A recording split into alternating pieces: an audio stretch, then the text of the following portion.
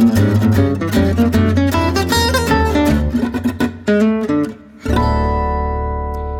this is Sonny Bunch, culture editor at The Bulwark. I am back with another episode of The Bulwark Goes to Hollywood. I am joined today by Tony Davis. Tony is an electrical engineer who moved from X-ray CAT scanners into the cinema technology business over a decade ago.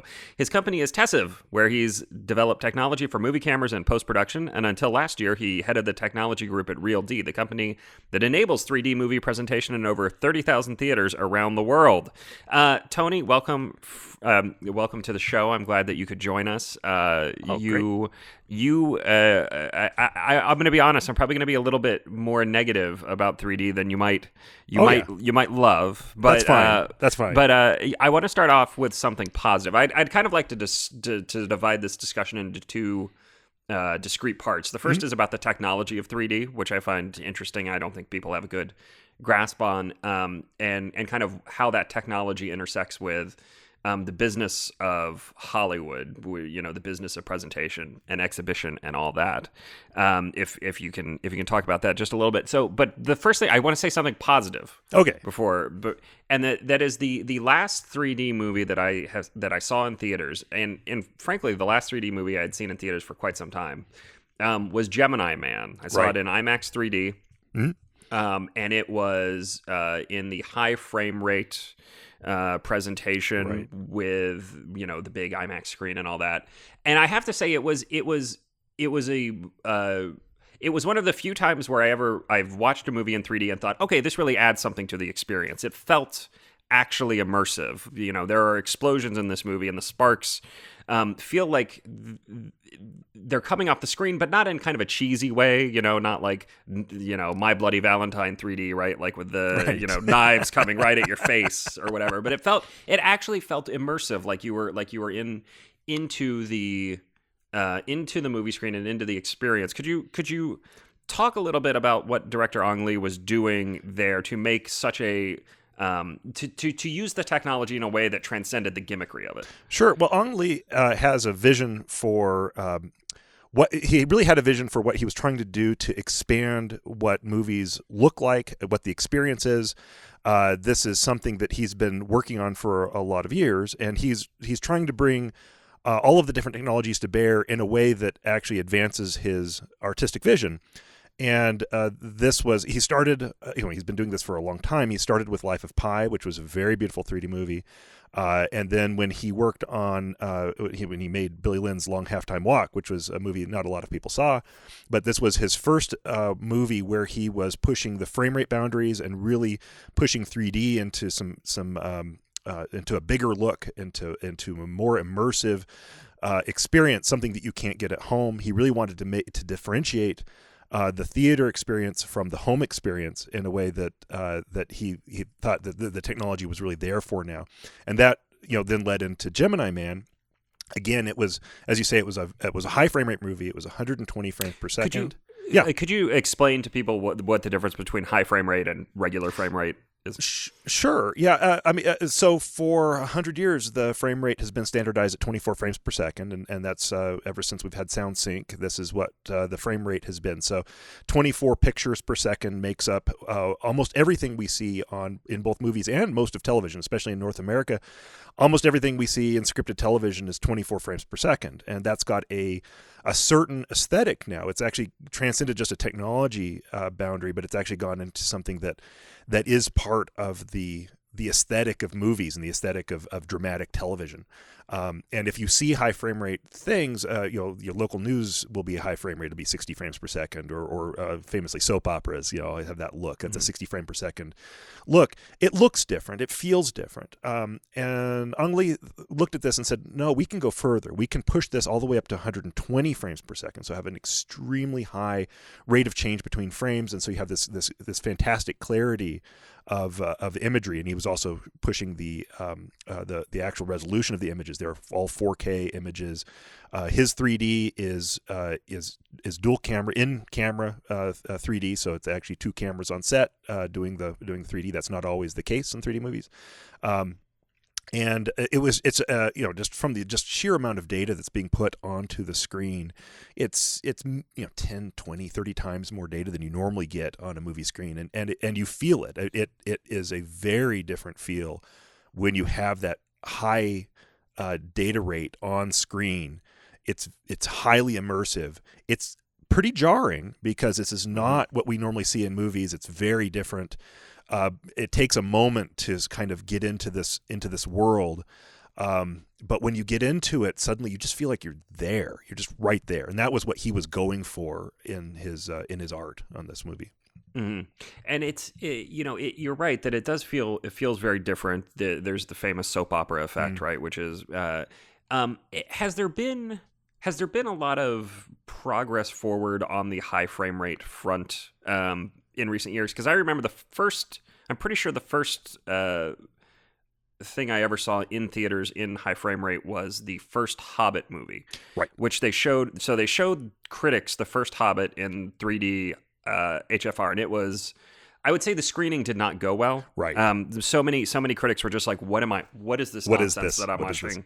But I do think, and I frankly felt the same way. I was kind of dreading reliving that experience while watching Gemini Man, and it was again, it was much better. It was a much better experience. And I'm curious what the difference, I don't, what's it been now, 5 years, 6 years makes? Yeah. In that stretch. It really, the frame rate is using frame rates artistically, which is really what this comes down to, is what does it do to the art? What does it do to the experience you're trying to make? And the answer is it was a lot more radical than I think anybody thought. And I think the initial thought was, oh, well, we just shoot movies. We shoot them the same way we always did, but let's just crank the frame rate up. But it was a lot more difficult. When you crank the frame rate up, one of the things that happens is you just can flat out see more. And so a lot of the things on set that were pretty normal, the costumes, the lighting, everything that was always very traditional movie making, suddenly you could see the seams. I mean, you could, in The Hobbit, you could almost see the marks on the the wardrobe marks on the clothing and everything. You could see everything, and the lighting, normal cinematic lighting, which does not look very much. It does not look like real life. Suddenly that looked weird. I mean, whereas before we accepted it because it was part of this nearly 24 frames per second is a very, very low data rate. It's nearly watercolor.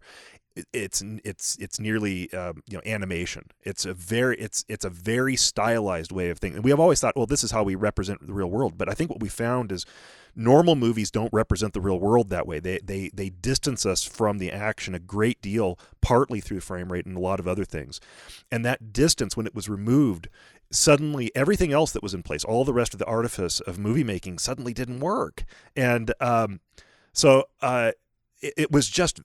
it was bizarre. You suddenly felt like you were watching an on-set, kind of documentary, the behind-the-scenes filmmaking of the thing. It didn't feel like a movie.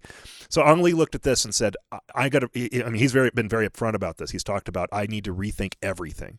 So in Billy Lynn's Long Halftime Walk, he just threw everything out. The actors didn't wear makeup. They didn't have cinematic lighting. They used ambient lighting. It was a very experimental movie in a lot of ways, and some of those experiments worked well in his judgment, and some didn't. He changed, so he had a practice movie basically, and then made Gemini Man, where they went back a little bit to more cinematic lighting, a little bit more of the artifice was there, and they played with, well, what does it really mean to have this kind of the art? What is the art of cinema? What am I trying to say here? What are we trying to do? And it was amazing how radical it was. He had to work a lot with the director of photography and the stereographers and everybody else on that set to come up with this new look that's a lot more palatable. But you have to get into it because it is almost a completely different language of cinema, and it's rough. What do filmmakers and studios get wrong about 3D when they're trying to make something? Let's leave aside the pure cash grab aspect of that. We'll come back to that in a minute. But what do filmmakers and studios get wrong about 3D when they're trying to make a successful 3D movie for the audience? Well, yeah, if they're really working at it, if this is the art that they want to make, and they're trying to make a really beautiful 3D movie, it really falls there. it's still a little bit experimental. There's lots of things you can do. I mean, for as many 3D movies as we've had, it still has been a fairly short number of years that we've been making large scale 3D movies. And a lot of times, people will when they're making it, the biggest problem is that you don't treat the 3D seriously, or don't choose an aesthetic and that you carry on throughout, and so you don't take the audience into the 3D. You need to make sure that as you're going from scene to scene, and as you're setting up your scenes, and as you're setting up things on set, and blocking and everything that you're doing, that you're remembering you're making a 3D movie, and that you need to take the audience with you. So a lot of the normal 2D things, you don't usually have. Although you can, and that's been done, but you don't usually have these giant face-filling shots, with a face just hanging there in space. That's kind of weird.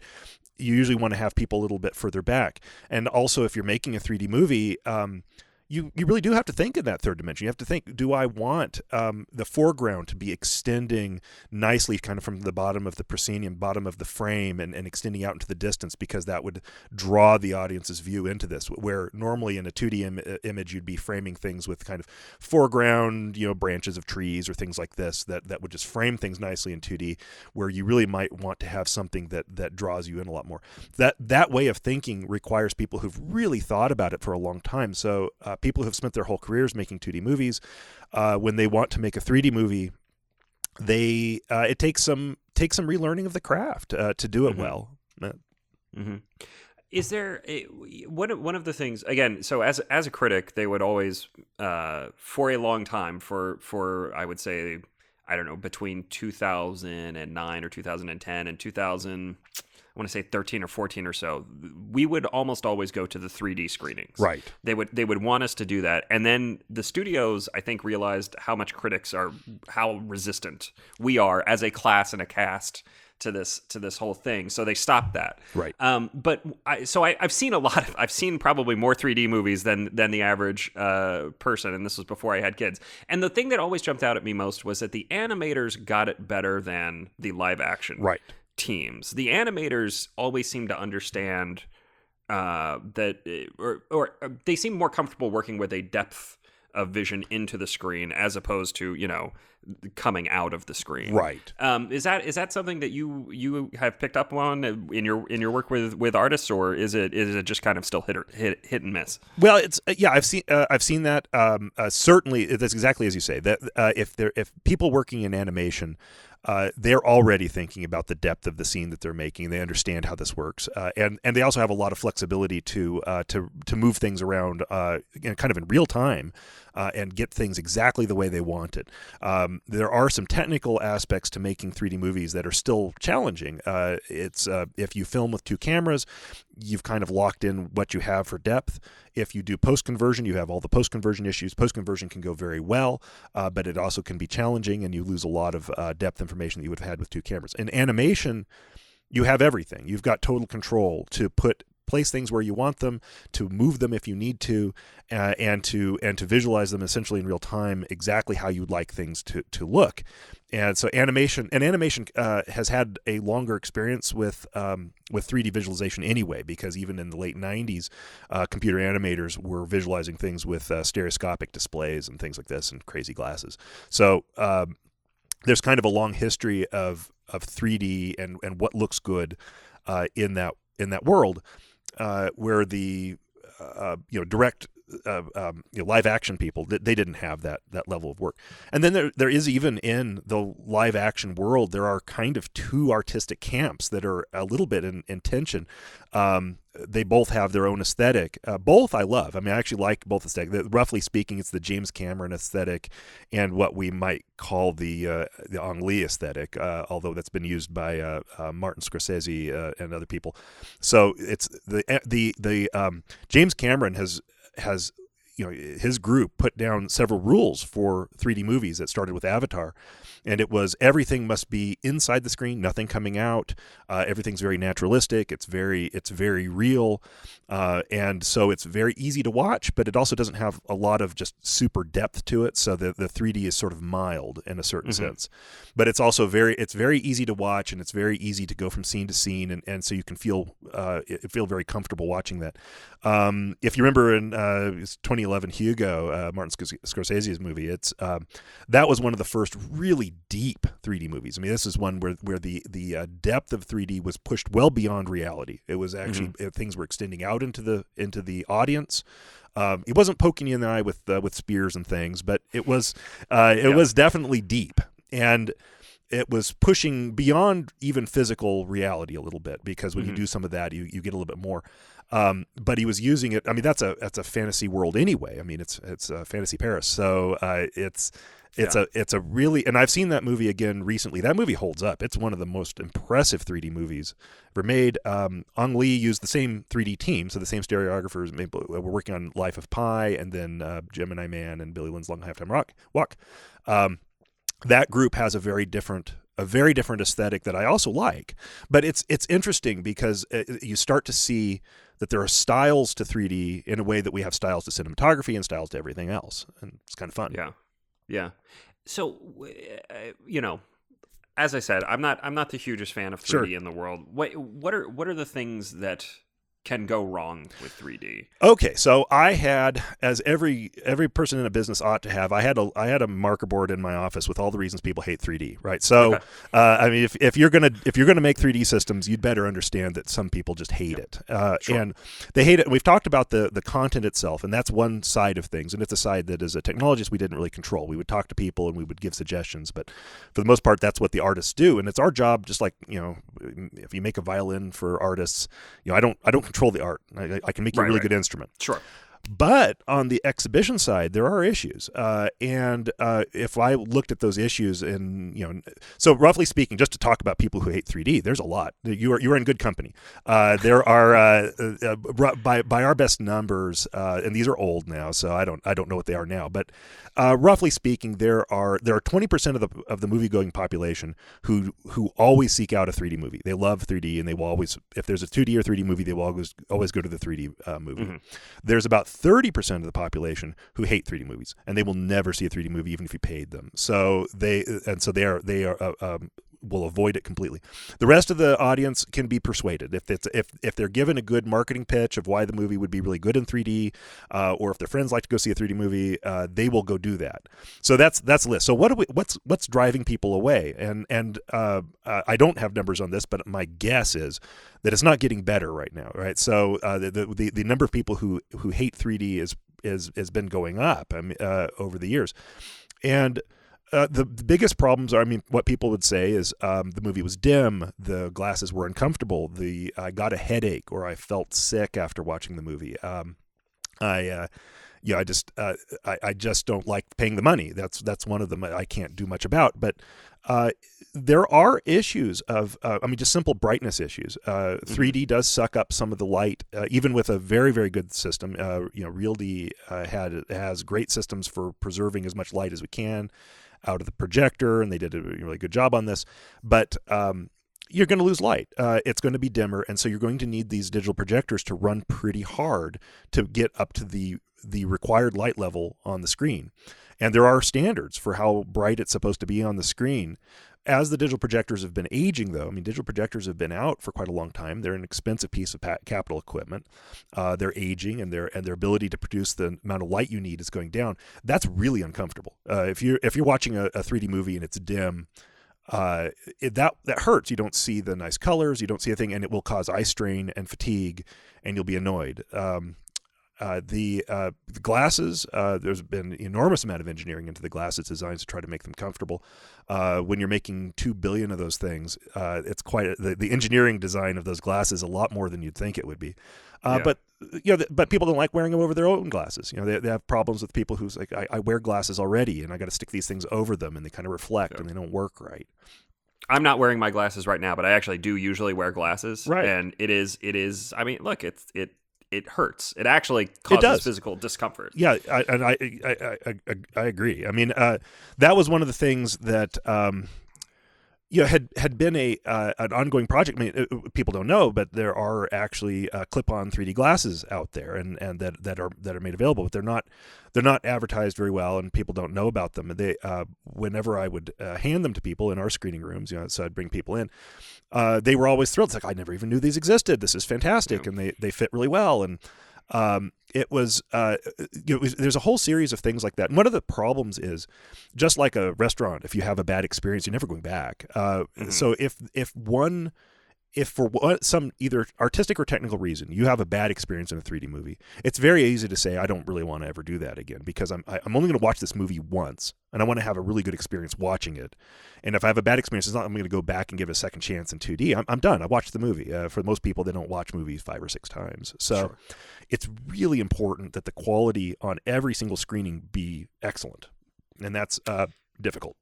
And correct me if I'm wrong, but my understanding from projectionist friends, the few projectionists who still exist, the dying breed, is that another problem is that the 3D projectors, essentially, theaters are using the same projectors to do both 3D and 2D movies, and then a lot of the times they don't take the 3D filter off for the 2D movies. That happens. Which is this is not a you problem. This is like an AMC problem and a Regal problem. Right. But so the relationship between people like the industry on the back end is kind of interesting. The relationship between people like RealD or IMAX or Dolby is all very different. RealD is so those 3D systems are all owned by RealD. They're actually essentially leased into the theater.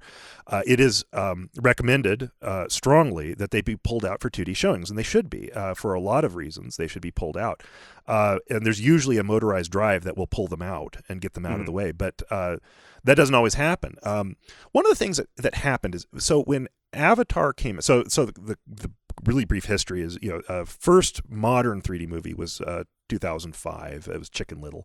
The first big 3D movie everybody knows is Avatar in 2009. And when Avatar came out, it was right after the big, contractual deals had gone together between the studios and the exhibitors to put in digital projection, and 3D was part of the contractual deal. So that was when the big push to put 3D systems all across the country and all around the world happened. And at that time, there was an enormous amount of training that went into place to get the exhibitors trained up and everything working, and to make sure every single theater was working exactly right, because there was all this attention on it. So there's this huge amount of attention to get the 3D working. Well, it's been 11 years, and a lot of that training has gone. I mean, people go to different jobs and they do different things. It was sort of considered the sort of thing that just works, and you don't have to look at it all the time and redo this. So, and the business has been undergoing difficulties, and so the attention to detail that is absolutely essential for public exhibition of movies. I mean, it's important that, just keeping the projectors in focus is a thing you have to do, and you've always had to do. And then you add a 3D system on top of that, which has its own alignment issues and positioning issues and all kinds of other things that you have to do. Right.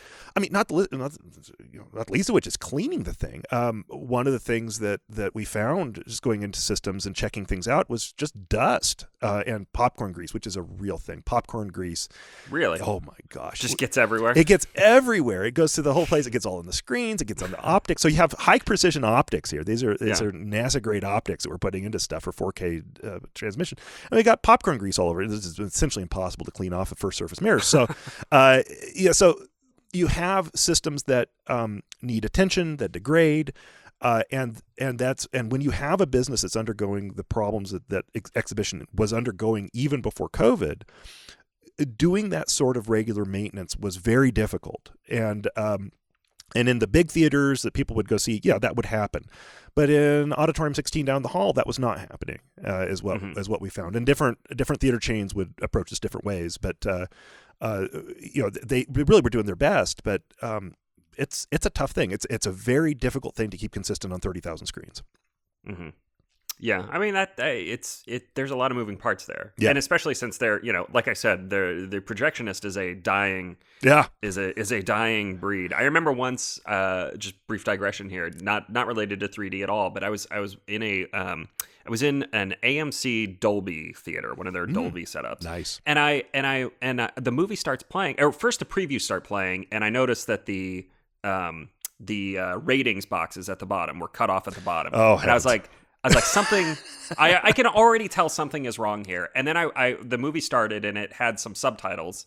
It was actually Ghost in the Shell. This is this. Oh, nice. So it's a movie I like, but the first time I saw it, the subtitles, they have these subtitles for the characters are speaking other languages, and they were cut off on the bottom, and I just ran out of the theater. I was like, you have it in the wrong aspect ratio. Right. You need to get it into the, and the guy like went and he's like, oh sure, whatever. What's your and like brother? went and he's and they fixed it. Thank God they fixed it. I came out and the guy was like, you were right. How could you tell? I was like, because the picture was wrong. That's How right. could you not tell? How could you not tell? That's right there. You work here in this theater. How could you not? Like, I know. Anyway. Yeah. So, but like, it's a real problem. Even in the nice theaters, even Mm-hmm. in like, again, this was the AMC Dolby, with the Dolby experience. Yes. And they just had it in the wrong aspect ratio, and it drives me bananas. It drives me absolutely crazy, and I do the same thing. I never pull out my business card when I do that. I always very secretly say, I'm just a normal patron who thinks that maybe you should put this in focus. And I have these very stern conversations with the poor kid who's trying to run the things. Right.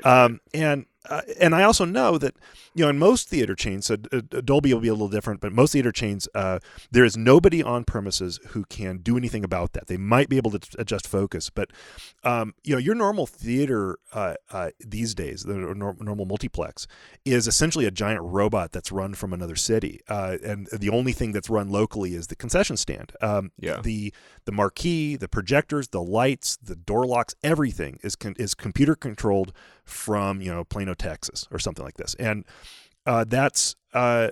and so they have. I mean, the doors are literally locked. They can't even get up, except for a couple of managers might be able to get up there, but they can't even go up there to do anything about those systems up there. And so you'll have what are essentially programming errors going on in this. Mm-hmm. And it's not something that the theater chains are unaware of. They really have been trying to put in systems to maintain quality. And some groups do it. One of the things I thought was really cool is IMAX actually has a system that starts up every single morning. It's got cameras and microphones and stuff that remotely check their systems out. So every morning those systems go through this full automated check for like 45 minutes, running test clips, test DCPs, and things like this, so that the Canadians are always assured that everything's fine. So.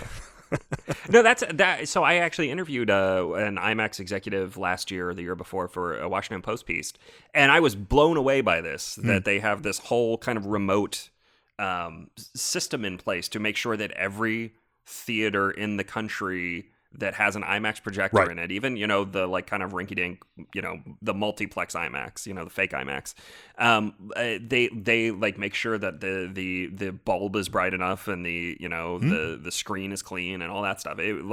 I was very impressed. Yeah, to learn that they're very good at this. There are other groups, some of the theater chains have started to put that sort of technology in, because they know that this is an ongoing problem. But it's been a little bit slower to have widespread use of those sorts of technologies. But I mean, look, if you're not going to have a projectionist saying they're doing your quality, you'd better have something. And I think that there was this gap that happened in the industry where we did have trained people who cared about movies, who were really in there checking the bulbs and checking the optics and things like this, and then for a lot of reasons those people just weren't there on a regular basis. They still exist, but they cover multiple multiplexes and things like. Usually they'll travel around a region, and that just left a lot of problems for people. And so the big competition now, if the window's going away, then oh my goodness, we might actually have to compete on actual quality between a theater and your home theater. Mm-hmm. And that's something kind of scary because, my home theater beats a movie theater by a lot of metrics. I mean, by brightness, color gamut matches, sound levels match. I mean, there's a lot of things. And movie theaters are now looking at how do we, if we don't have exclusivity, on a movie. If you can watch a movie at your home and in a movie theater at the same time, how do you convince people, I need to go to a movie theater. I need to go to that movie theater and experience that. And so they're looking, now, and they've been looking for a while, but the economics of it just didn't work quite right because they had exclusivity. I mean, when there's exclusivity, even the best intentions a little bit get diluted to that. So I think it could be. I'm a little excited about what might happen. Well, this is brings us to kind of the second part of the conversation, which is the business side of things. Because I mean, this is a very tenuous time in the exhibition world for all sorts of reasons. I mean, I'm fond of the thought that COVID has basically sped everything up by 10 years. Yeah. All sorts of changes. And I think that's especially true in theatrical, right? So, as it is, 3D is already losing market share to 2D. I mean, this is true year over year. Yes. People are going to be going to the theaters less, I think, probably for the foreseeable future anyway. Even after everything, God only knows when everything's going to open again. Oh, please. God, I need to get back to a theater. I'm losing my mind.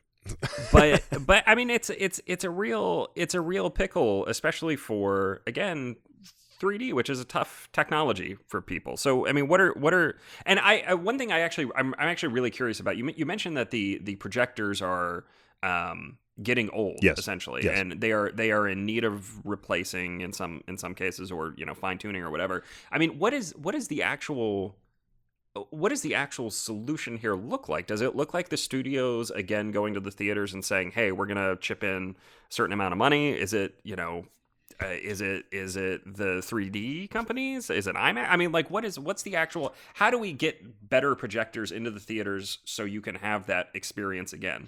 Well, I say, so I just send fan mail to Jeff Bezos all the time. But anyway, so I don't Amazon movie AMC. Company. I don't know. It's a distressed industry, and the different chains have different financial structures, which I don't get into because finances are so boring, and I'm a technology guy. But that's going to be what drives it, right? So the projectors, many of which were paid through this kind of crazy financial scheme that was put together at the start of digital cinema. At the start of digital cinema, there was this transfer payment system made from the studios to the exhibitors, basically, but not directly to the exhibitors. The studios were essentially financing the projectors with these virtual print fees that they were doing, and a lot of and that has that period is over. There are no more new virtual print fees coming along, which means that the projectors now are just these chains just have to pony up the capital money. And we're talking just for rough numbers, a projector in an auditorium can be anywhere from $40,000 to $200,000. So these are very expensive pieces of equipment. They're also just flat out not lasting as long as people were hoping. What is causing that? I mean, is it the popcorn grease? Is it It's partly that. Partly it was just a very new technology, and a lot of the optics in them and the light switches and things like this just didn't have the longevity that they had estimated on these things. But it is partly maintenance. There have been maintenance issues. There's actually this steps in an enormous debate / yelling, screaming argument about what in the world's going on with the projectors. But the truth is that the projectors are. There was some surveys of the actual light output of projectors done in the past couple of years, and it was actually pretty shocking to everybody how the projectors were performing. And there's a whole classes of projectors that just aren't doing what they were supposed to be doing, even with light engine replacements and things like this in them. And you just can't get some parts for some of these older projectors. So that's been a whole thing, and the different theater chains had been looking at major capital equipment purchases to actually replace large swaths of their projectors, but they were all looking at huge amounts of money to do that. Mm-hmm. And also at the same time looking at, are these also going to just last 10 years? And we expected 20. Right. If they last half as long as we were hoping, what in the world are we going to do? So a few things just hit all at once. There was the kind of the projector problem that was coming along. There was the fact that just movie viewing in general was declining. 3D declining is an issue for everybody. Even for all, we've talked about all the reasons people may not like that, but it's a financial issue too. 3D is one of the, in a certain sense, the 3D revolution was one of the financial things that got us over the top so that we could do digital cinema, because it's one of the only places besides popcorn, it's one of the only places that a local theater makes money. So that $3 upcharge you get for a 3D movie is substantially going to the local theater itself, and it's a big deal for them. Sure. So it's all of these things hit at once, and then COVID came, and everybody's just so numb. Like, what do we even do? And so all of these interesting ideas are starting to kind of come off the shelf and be dusted off and say, well, maybe we could do some of these things we didn't think we needed to do before. So, like what? Well, there's crazy ideas floating around. One is that there had been a bit of the industry, obviously not the 3D providers, but the industry generally had sort of given up on 3D and said, well, people don't like it, so maybe we won't do anything with that. But then there was a little bit of a resurgence. I mean, Gemini Man did good 3D business. And Alita Battle Angel did good 3D business. So movies that actually were designed and marketed for 3D seem to actually do pretty well. So the idea is, well, maybe we don't do a scattershot approach to 3D. Maybe we just really do it for the movies that need it, and we also concentrate on how many theaters really need to be able to do 3D exhibition, and we increase the quality on those theaters, really go clean them up, put really good equipment in, really fantastic bulbs, make those things work. But the other idea was, for a lot of years there was this big push to premium large format theaters. That's the IMAXs, Dolby's, Regal, RPX, the really big 70-foot screens and giant projectors or multiple giant projectors, and hundreds and hundreds of seats in a huge auditorium, which is great. But the problem is it doesn't scale the way you'd think. It actually gets very expensive to outfit a theater that way. And one of the things that had been rattling around was kind of this crazy idea of a premium small format theater. Take Auditorium 16 down the hall, so if you're me and big movie comes out you want to see, but I've got things to do. There's a lawn to mow and stuff to do and family to see. So I missed the opening weekend. And I'm like, okay, I'll get it next weekend or the third weekend. If I see it third weekend, I'm in Auditorium 16, and I'm going to have an experience that is demonstrably inferior to what I would have had at home, and I will not go third week. And so these movies don't have very long legs anymore, because people who are discerning don't go down there to even mess with that. And if there's no window, you won't go at all, because there's no reason. Because the only last reason was because it was soon. Well, it's not actually that expensive to turn Auditorium 16 into something really phenomenal, because the screen is only 30 feet wide. You can light that up with a projector that costs a quarter what the big projector costs, and maybe an eighth. You can put object sound that's Dolby Atmos or something similar in there. You can have a really fantastic architecture in that room that's very inviting. You have these fabulous seats, and so make it a 50-person seated auditorium. And the economics for that didn't really work too well before, because people would see it in Auditorium 16 because they had to. Maybe that looks better. I mean, maybe that starts to look like something you could do and would actually work well, and might be coupled with some other interesting ideas related to memberships. And people have their kind of movie memberships and things like this, and say you're guaranteed a seat, and we're going to have this movie for 8 weeks, like you used to be able to see it. Yeah. That's an interesting idea. I like it. I didn't realize that you could get a projector for that much cheaper for that size auditorium. It scales really well, and the projector you get for cheaper can be really amazing. So if people buy new projectors now, there are laser projectors and laser phosphor projectors. So a true RGB laser projector, which is something that's really being pushed a lot now, and there are fairly inexpensive. Now, and that's new, is RGB laser. So this is using actual lasers for illumination. So it's not a xenon bulb like projectors used to use. It's actual lasers coming out of the front of that snout of the projector and lighting up on the screen. And you get these amazing colors using that sort of an illumination source. It's still a DLP projector, digital light, the TI processor, but the colors you get are just astonishing. The contrast you get is astonishing. You can have something on screen that comes, that really pushes what you get on OLEDs at home. You can Dolby's been doing this on the Dolby Vision projectors, of course, are just astonishing. The black levels they make are great. Well, we're now seeing inexpensive projectors that can come close to those levels of quality that you get on $1 million Dolby projector. You can get that for $50,000, and there are different screen technologies as well. So the screens themselves don't have to have the crazy hotspot in them. You can have a beautiful, smooth, flat screen, and there's aspect ratio questions. You could actually make a really nice wide, so what they call a scope screen, cinemascope screen, super wide, in a 30-foot auditorium. Sit close to it. You're in your far field of focus, which means that from where you're sitting, you can't really tell if it's 100 feet from you or 50 feet from you, because it's far enough away that you can't do that. It's very different from sitting. What you'd have to do in your theater at home is sit 3 feet from your screen, and I have to wear my reading glasses if I do that, and that's not okay. So you can make something that's really impressive, but because you don't have to put as much light out, the cost scaling goes really well, and the lifetime of those projectors is projected to be quite good because the laser light sources run really well. Interesting.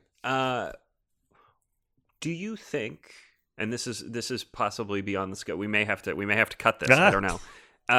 Do you think that James Cameron's never-ending Avatar series will be enough to save 3D as a viable commercial system for the foreseeable future? Well, it's really hard to say. There's if we ever see it, who knows? If it ever comes out. I mean, that has been the great hope for a lot of companies right now, is that James Cameron will come in and save us all. And it's the thing is, nobody ever bets against James Cameron. I mean, you just should not do that. He has every time has been able to put things together. He's put things together that are just amazing.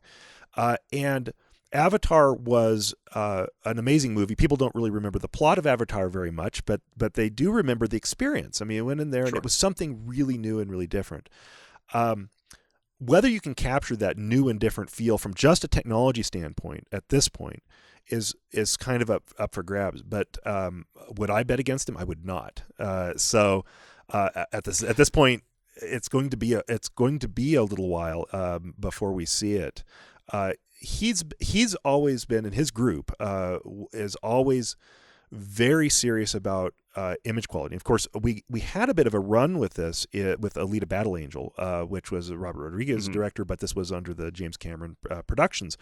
And there was, from Fox, a very strong push to get the 3D quality up at that point. And it was a huge push. I mean, we had different groups on the phone and on email and everything with basically every theater in the country. So for that one, it was particularly a North America push, and it was, let's get the quality back up. Let's get back to Avatar levels. Let's really make this go. And it actually did clean things up quite a bit. It was a huge improvement to systems. I mean, it found all kinds of just little things to fix, just clean the things and make it better. When you have that kind of person behind things, it does actually help. When the director is in favor of it, and if that director is James Cameron, things move. It's as I was told, it is James Cameron's world, and we just live in it. Yeah. Well, you mentioned producing fewer of these 3D movies and doing them really well. So, maybe less of the post-conversion stuff and more two camera or whatever. I mean, whatever it takes, right? But is 3D still viable at that point if you're only making, say, 5 really good 3D movies a year, or that's 7 or 8? It's the big question, right? So is it still viable at that level? And possibly. One of the things that it will really depend on what happens to the industry. So right now, everything's constrained by by the financial structure of how, what the ticket prices are and what the split of those tickets is, and where the 3D money goes, and who's paying for the glasses, and on and on and on. Right. And so it's very complicated, and it was very complicated to put that structure in place in the first place. But it seems to me personally that structure is going to have to be revisited, and look, if the window is being revisited, then I don't see why the financial structure isn't going to be looked at as well. So if that's the case, is every movie you go to, is it the same price? I mean, should ticket prices be exactly the same for each movie that you see? Should a 3D movie not instead of a $3 upcharge, maybe it's more, but you're really promised it's going to be worth it. I mean, you're going to like this. You're going to have fun. If you don't like it and you're not having fun, why in the world are you at the movies? We need to make sure this is just really exciting and fun for people.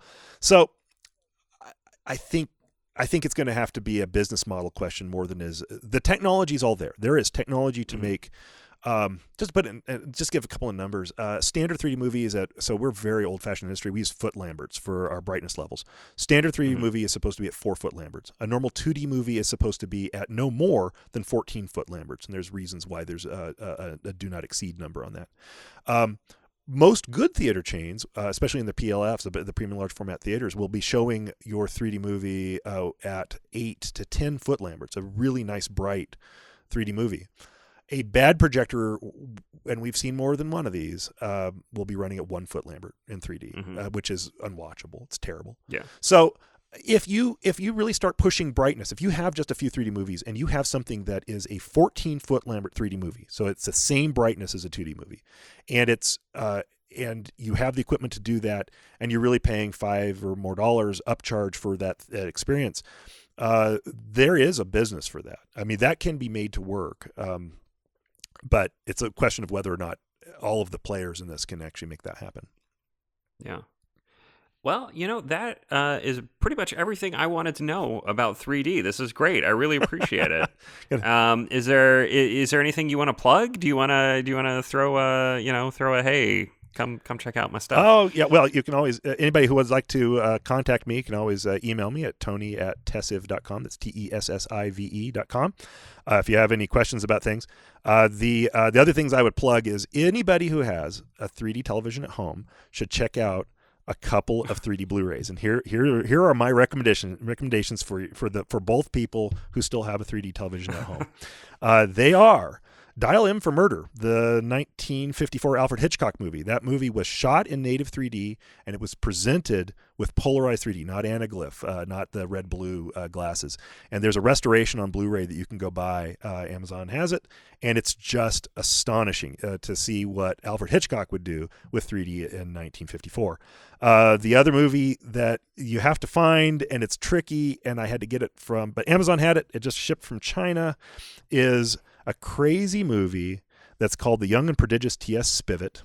It got sent straight to Netflix, so it never got a 3D release, but it is one of the most beautiful 3D movies you will ever see, and it's kind of hilarious, and it has Helena Bonham Carter in it, and it's pretty wild, and it's just gorgeous. So if you want to see how 3D can be a beautiful cinematic experience, something that's really transportive, those are a couple of movies I recommend. Excellent.